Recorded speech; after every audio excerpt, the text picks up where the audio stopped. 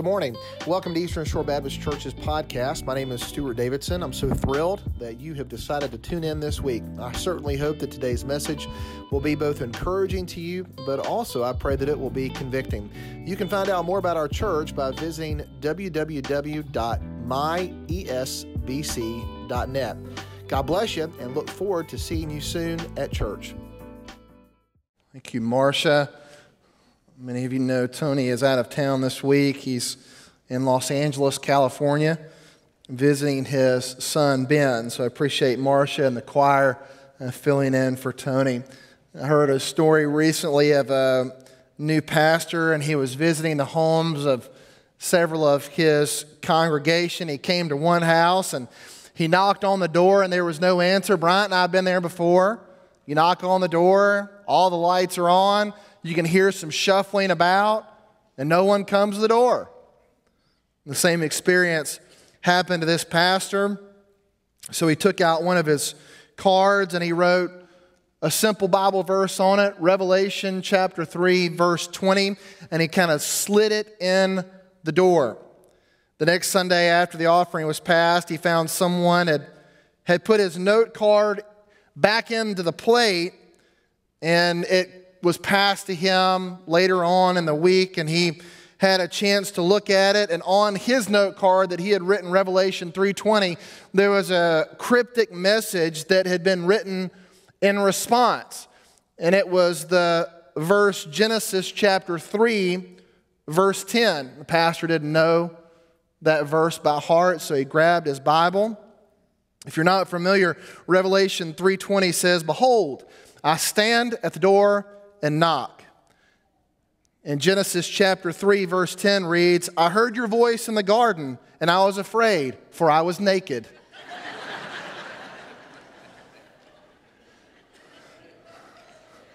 That's a pretty good response. That's quite a revelation. You know, we're exiting the season of Revelation, aren't we? Your kids get really excited about this time of year. I know my kids get really excited about this time of year because of what is revealed to them on Christmas morning. Maybe your family's like mine. Your kids woke up really early in the morning and they ran down to the tree and they came to the presents because they knew that something was going to be revealed to them that morning. Either Santa's visit, or maybe they were going to unwrap a present. That's why we wrap presents, by the way. We want to reveal the gift in our own time, in our own way, creatively sharing that gift with our family and with our friends. Christmas morning is a powerful time of revelation. I was excited to give my wife gifts. I was excited to reveal to her what I had bought. And chances are you felt the same way. If you remember, we've been on a 5-week journey through John chapter 1 during the Christmas season. 4 weeks ago, if you remember, we started out our series and we began to look at all the various gifts that God has given to us through the person of Jesus Christ. The first gift that He gave us was animation. He gave us life. The simple fact that you breathe air, that your neurons are firing, that you have consciousness, that you exist, is a gift, a powerful gift of life. The second week, if you remember, that was our big Christmas performance, was all about light coming into the world. God has given us the gift of illumination. We now see through the darkness because Christ is here. We also have our own sin revealed to us because of the power of Jesus shining through us. And then if you remember, the third week was about another gift, the gift of love, the gift of affection. Jesus came into this world not to condemn the world, but to save the world through Him. Jesus came into the world so that you would know what the definition of love is. There is no greater act of love, by the way, than when a man sacrifices his life for the life of his brothers. And Jesus certainly did that. So He has given us life, He's given us light, He's given us love, but then He's also given us freedom. He's given us liberation. Remember the video from last week? The man trying to slide the ladder in reach of the guy that's hanging off the roof. He was trying to provide salvation for that person. And Jesus has come so that we could be free, so that we could understand what salvation is, where it comes from, and how it can fit into our lives. And then the last week, which is today, Jesus has come to give us revelation. Jesus has come to give us revelation.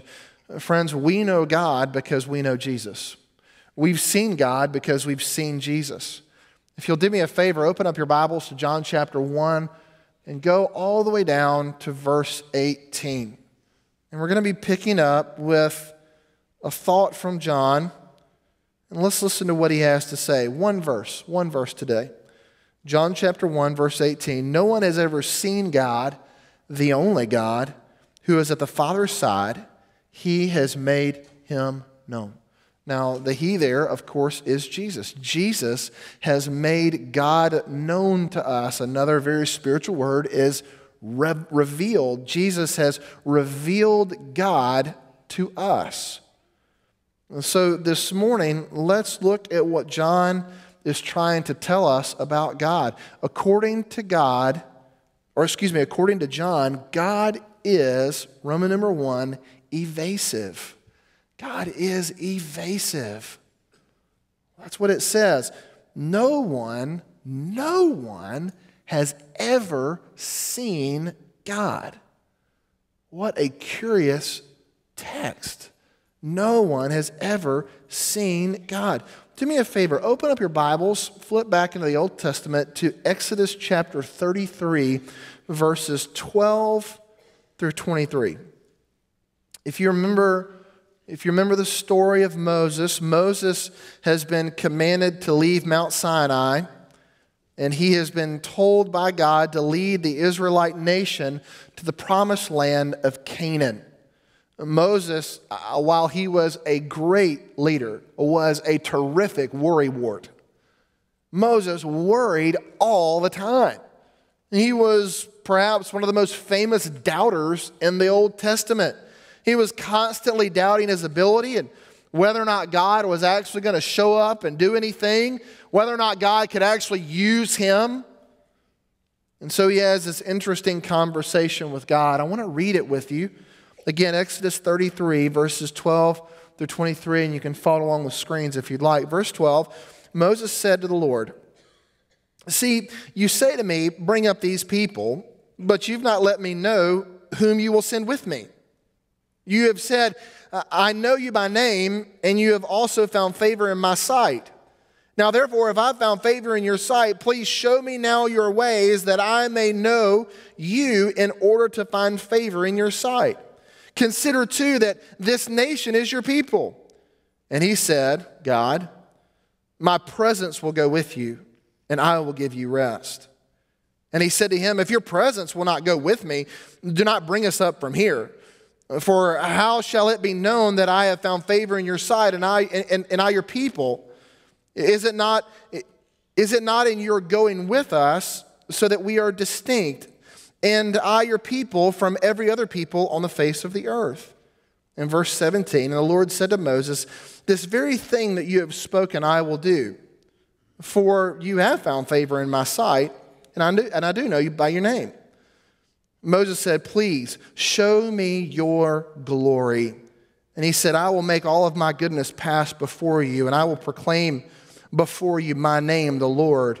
And I will be gracious to whom I will be gracious, and show mercy on whom I show mercy. But," he said, "you" what? "Cannot see my face. You cannot see my face. For man shall not see me and live." And the Lord said, "Behold, there is a place by me which you shall stand on the rock. And while my glory passes by, I will put you in the cleft of the rock, and I will cover you with my hand until I have passed by. Then I will take away my hand, and you shall see my back, but my face shall not be seen." So what happens here? Moses wants to see God's face. He wants God to reveal himself to Moses. He wants to know the ways of the Most High. Have you ever wanted that, by the way? Have you ever just wanted to see God? There have been times in my life where I've wished, oh Lord, if you would just pull back the veil from this physical experience so that we can see these spiritual elements that lay hidden from our sights. If we could only see you, God, what assurance would that provide for the believer? If we could just see God. That's essentially what Moses was looking for. He was looking for some type of an assurance. So why is God so elusive? Why can't we see him? God grants Moses' request, kind of. He said, Moses, I'm going to place you in the cleft of this rock. And what I will do is I will start from behind, and you'll only be able to see out. And as I walk by, I will place my hand over the cleft of the rock. Therefore, you won't see me fully walk by, but as I move beyond the cleft, I'll remove my hand. And Moses, that's when you can pop out. And you can see me from behind. So he sort of saw God, but not in the way maybe that he was really asking. So why can't we see him? Why can't we see God's face? Why is God seemingly so elusive from us? What John is trying to communicate here in the first chapter of his gospel is this: we can't see God necessarily for who he is. Why did Moses only get to see his back and not his face? Well, here's the answer. This is the answer. No one can see God's face and continue to be revived and strengthened by natural means. No one can see his face and continue to live a normal, natural life. No one can look directly at the creator of Genesis chapter 1 and simply call it a nice experience. Looking into the face of God would change us in such dramatic ways that our previous life would be utterly and completely destroyed. You might be thinking, well, isn't that the point? Shouldn't our old way of life, isn't that the thing that we need to disregard and move beyond anyway? And the answer is, of course, yes. However, in this context, Moses asked to see God's glory. And in essence, he said, okay, you can see my back, but not my face. Because if that happens, you'll be so radically changed on every level that no one will relate to you. And I need you to lead these people of Israel.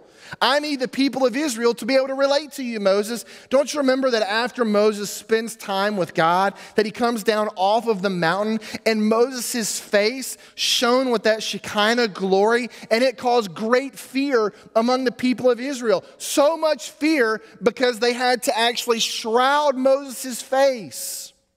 Do you remember the time when Peter, James, and John, when they were up on the Mount of Transfiguration with Jesus, and they come down off of the mountain, and you remember their faces were so bright, they shone so glorious, they had to put a wrapping around their face because it caused such great fear among the disciples.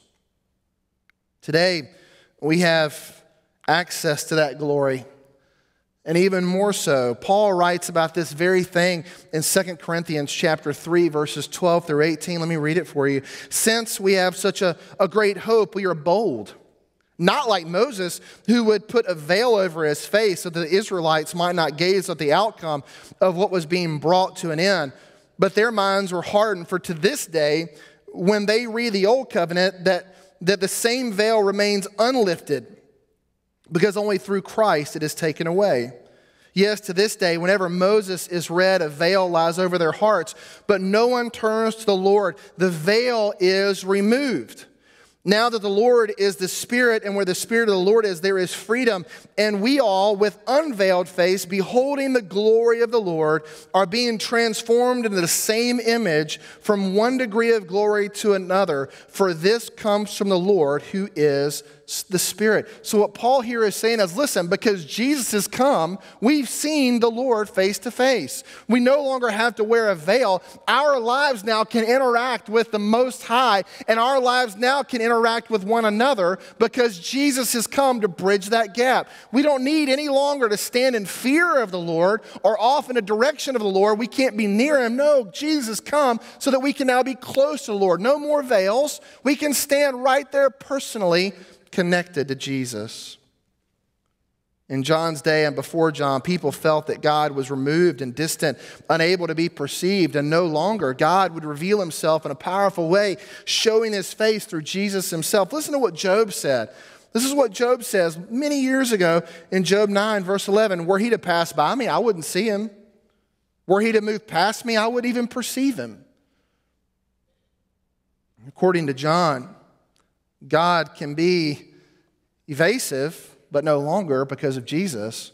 But look what he says here in this Roman numeral 2. He's evasive, but he's also very exclusive. He's exclusive. Continue on in John chapter 1, verse 18, and John says, the only God. No one has ever seen God. And then he puts a comma, and he says, the only God. The only God. I've had the chance in my life to do some traveling. Chances are some of you have as well. I've traveled all over America. I've been to most of the states. I've even had the opportunity to travel some in Europe. I've been to China and Asia. I've also been to the Dominican Republic. I've been to Haiti. I've been and seen a few places. Now, chances are some of you are more traveled than me. But one of the great things I love about traveling is that you encounter new people that have new experiences. They don't always think and act the way that I think and act because their experiences are different.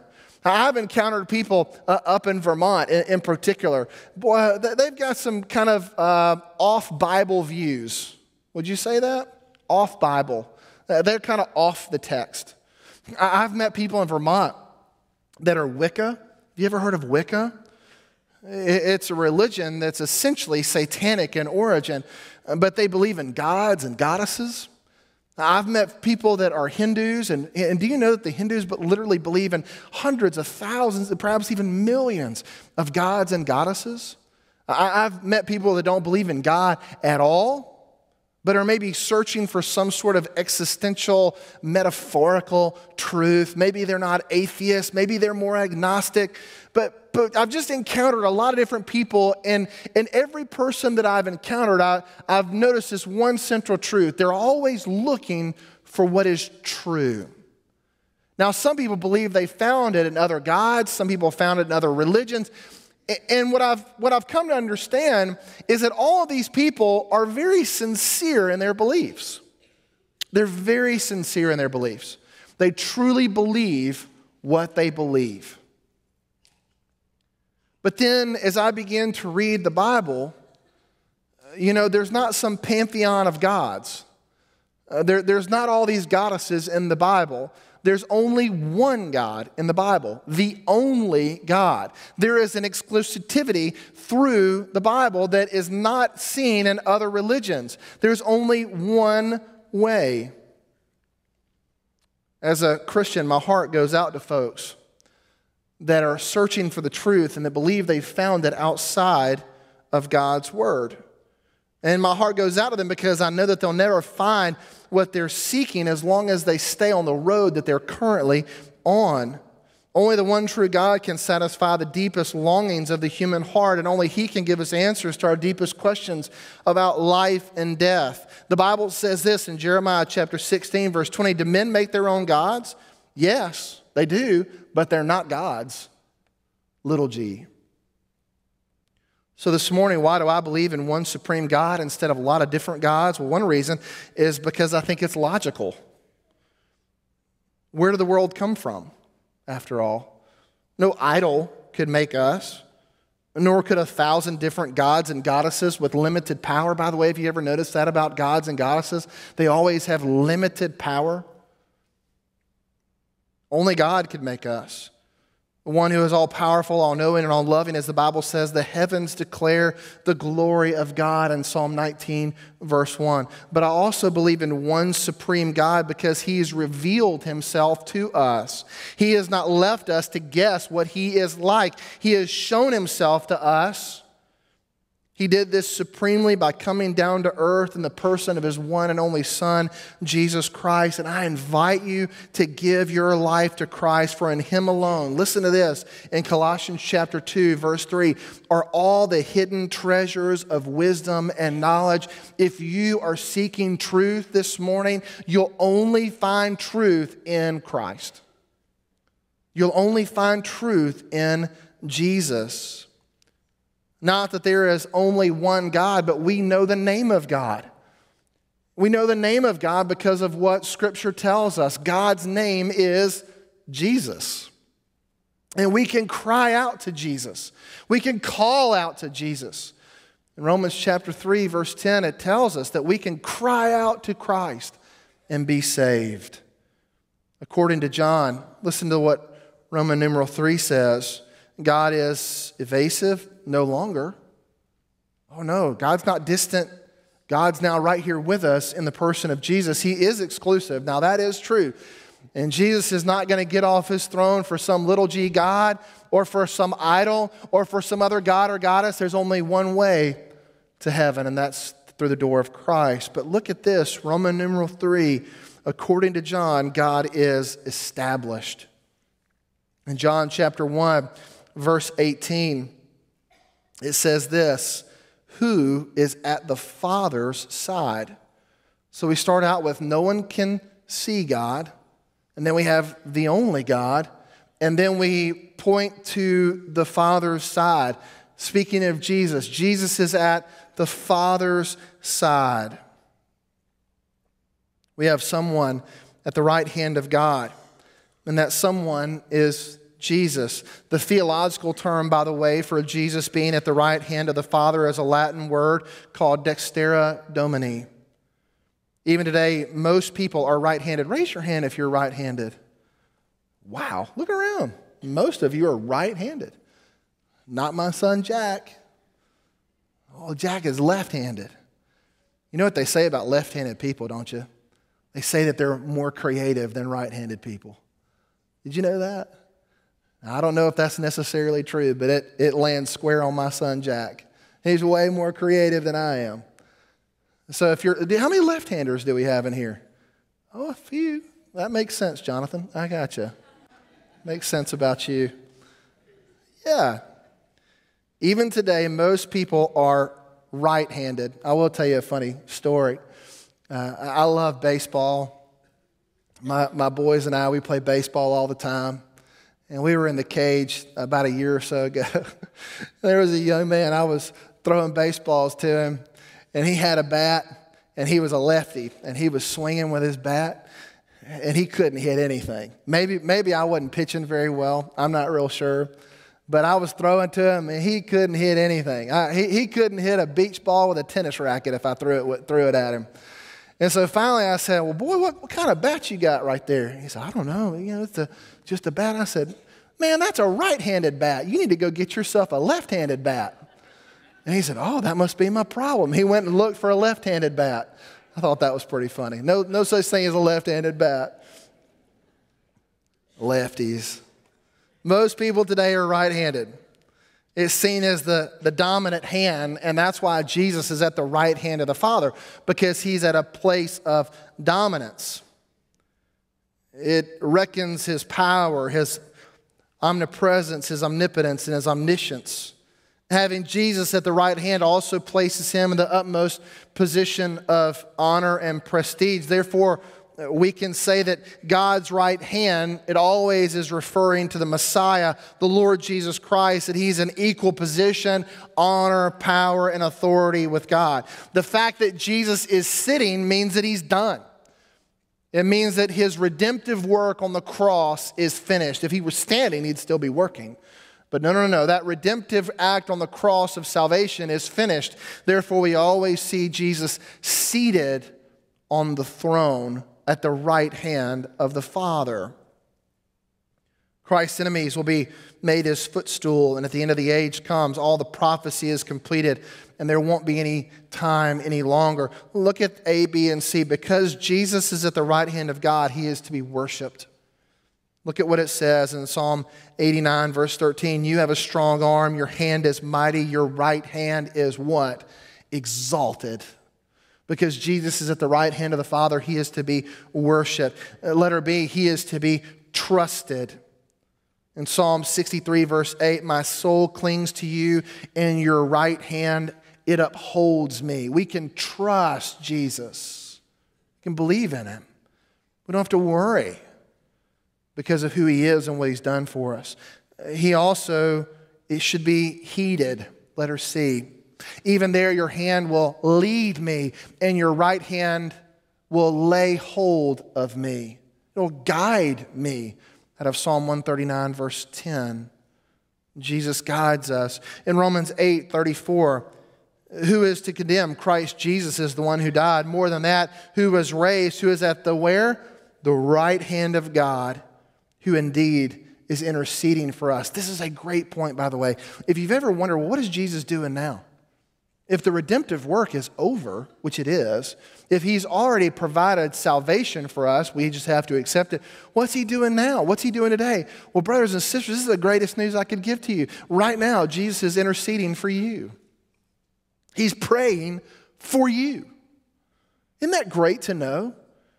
That we have this Savior, this Lord, this Father, this Son who's interceding on our behalf. Your problems are not forgotten about.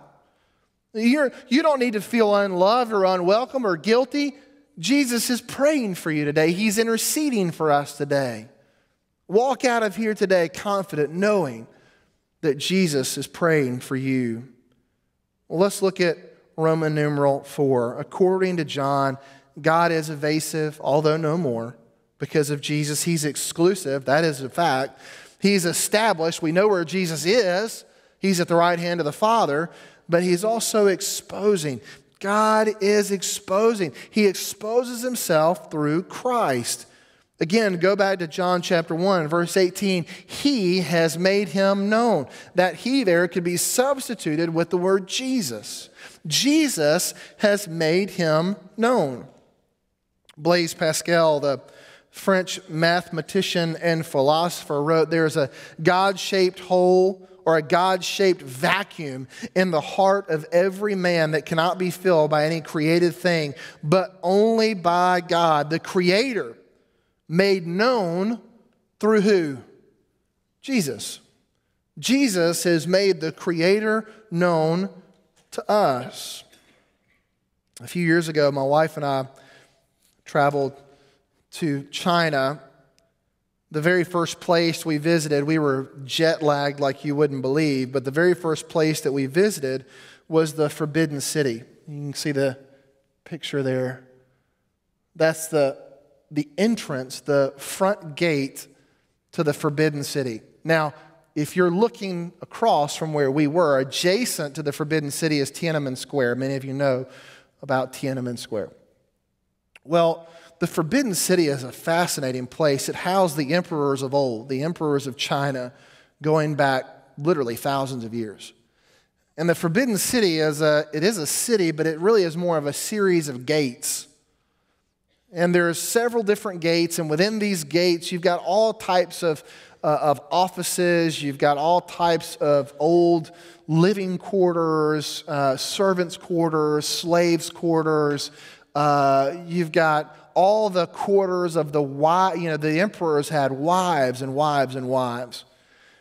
And so these gates, so there'd be a series of them, and finally you'd have to, according to the importance you had as someone living in China, if you were really important, you could finally get through all the gates to see the emperor. But if you were like me, like you'd never ever see the emperor, ever. In your whole lifetime, you would never see the emperor. The emperor was far removed from the people. But even though the emperor was far removed from the people, he had an incredible influence over the lives of the people of China. The people of China were just seen as expendable to the emperor. They were just a workforce. If a person died working for the emperor, no big deal. They just bring in someone else to take his or her place. People were totally expendable to the emperor. And as Angela and I, as we toured the Forbidden City, I began to think, boy, I really am glad that God is not like an emperor of China. That God is not separated or removed by a series of walls and gates that we would never be able to see God. Now, the emperor thought he was a God. All of them did. But yet, our God came down from heaven, that forbidden city that no one could go to, came down not to live behind gates and walls and royalty, but came down to live right here with us. God, if you remember, as we were talking about Jesus, the angel comes and tells Mary that his name will be Emmanuel, which means God with us, that this child being born this Christmas was going to be God with flesh wrapped around him, that he would put a face to what is unseeable. You might be thinking how great it would be if Jesus showed up today, and I agree. I think that would be awesome. That'd be really cool if Jesus showed up today.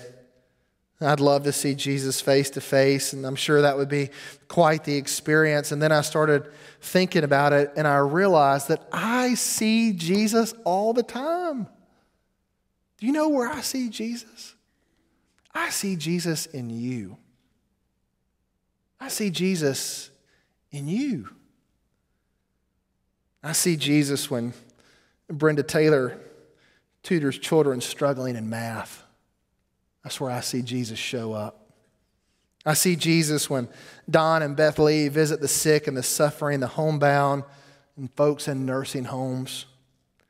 I see Jesus every morning when Troy Tippie drives from Hattiesburg, Mississippi to play guitar and lead in worship. Did y'all know that? Troy Tippie, he's the guy that stands over here. He drives from Hattiesburg, Mississippi every single Sunday to lead worship.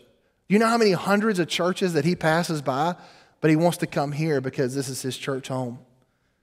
I see Jesus when Josh Rabin comes to the church late at night, sacrificing his own family time to open up the gym for kids who have nowhere to go and lets them play basketball. I see Jesus when Nita Trammell shows up really early to cook. I see Jesus when Pat and Diane clean. I see Jesus when Ed Councilman works tirelessly, literally working me under the table. I saw Jesus a couple weeks ago when I saw Bryant put his arm around the drunk that was hanging out in our parking lot just looking for somewhere that would be warm. I see Jesus and Drew and Allison Baxter when they pick up kids that don't belong to them and bring them to church every single week. I see Jesus when Marcia teaches God's word through song to our young people. I see Jesus when Roxanne McCrory changes diapers in the nursery. I see Jesus and Johnny Baker every Wednesday night as I round the bend, and there he is holding little James's hand. Isn't that awesome? Friends, don't y'all see Jesus? Don't you see Jesus everywhere? Jesus is everywhere. Now, it's funny because Jesus is wearing a face. He just may not be wearing the face you think he's wearing. But Jesus is everywhere. I see Jesus everywhere, shining through all of you. And I pray, oh, how I pray that you see Jesus shining in me.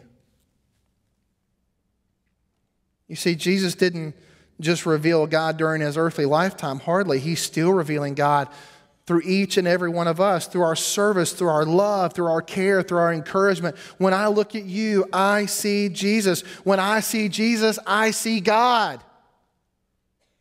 John chapter 14, verse 9 says, Jesus said to him, "Have I been with you so long, and still you do not know me, Philip? Whoever has seen me has seen the Father. How then can you say, 'Show us the Father'?" Oh, friends, I pray this morning that you will make revealing Christ in your life a priority in 2019. Would you bow your heads as we pray?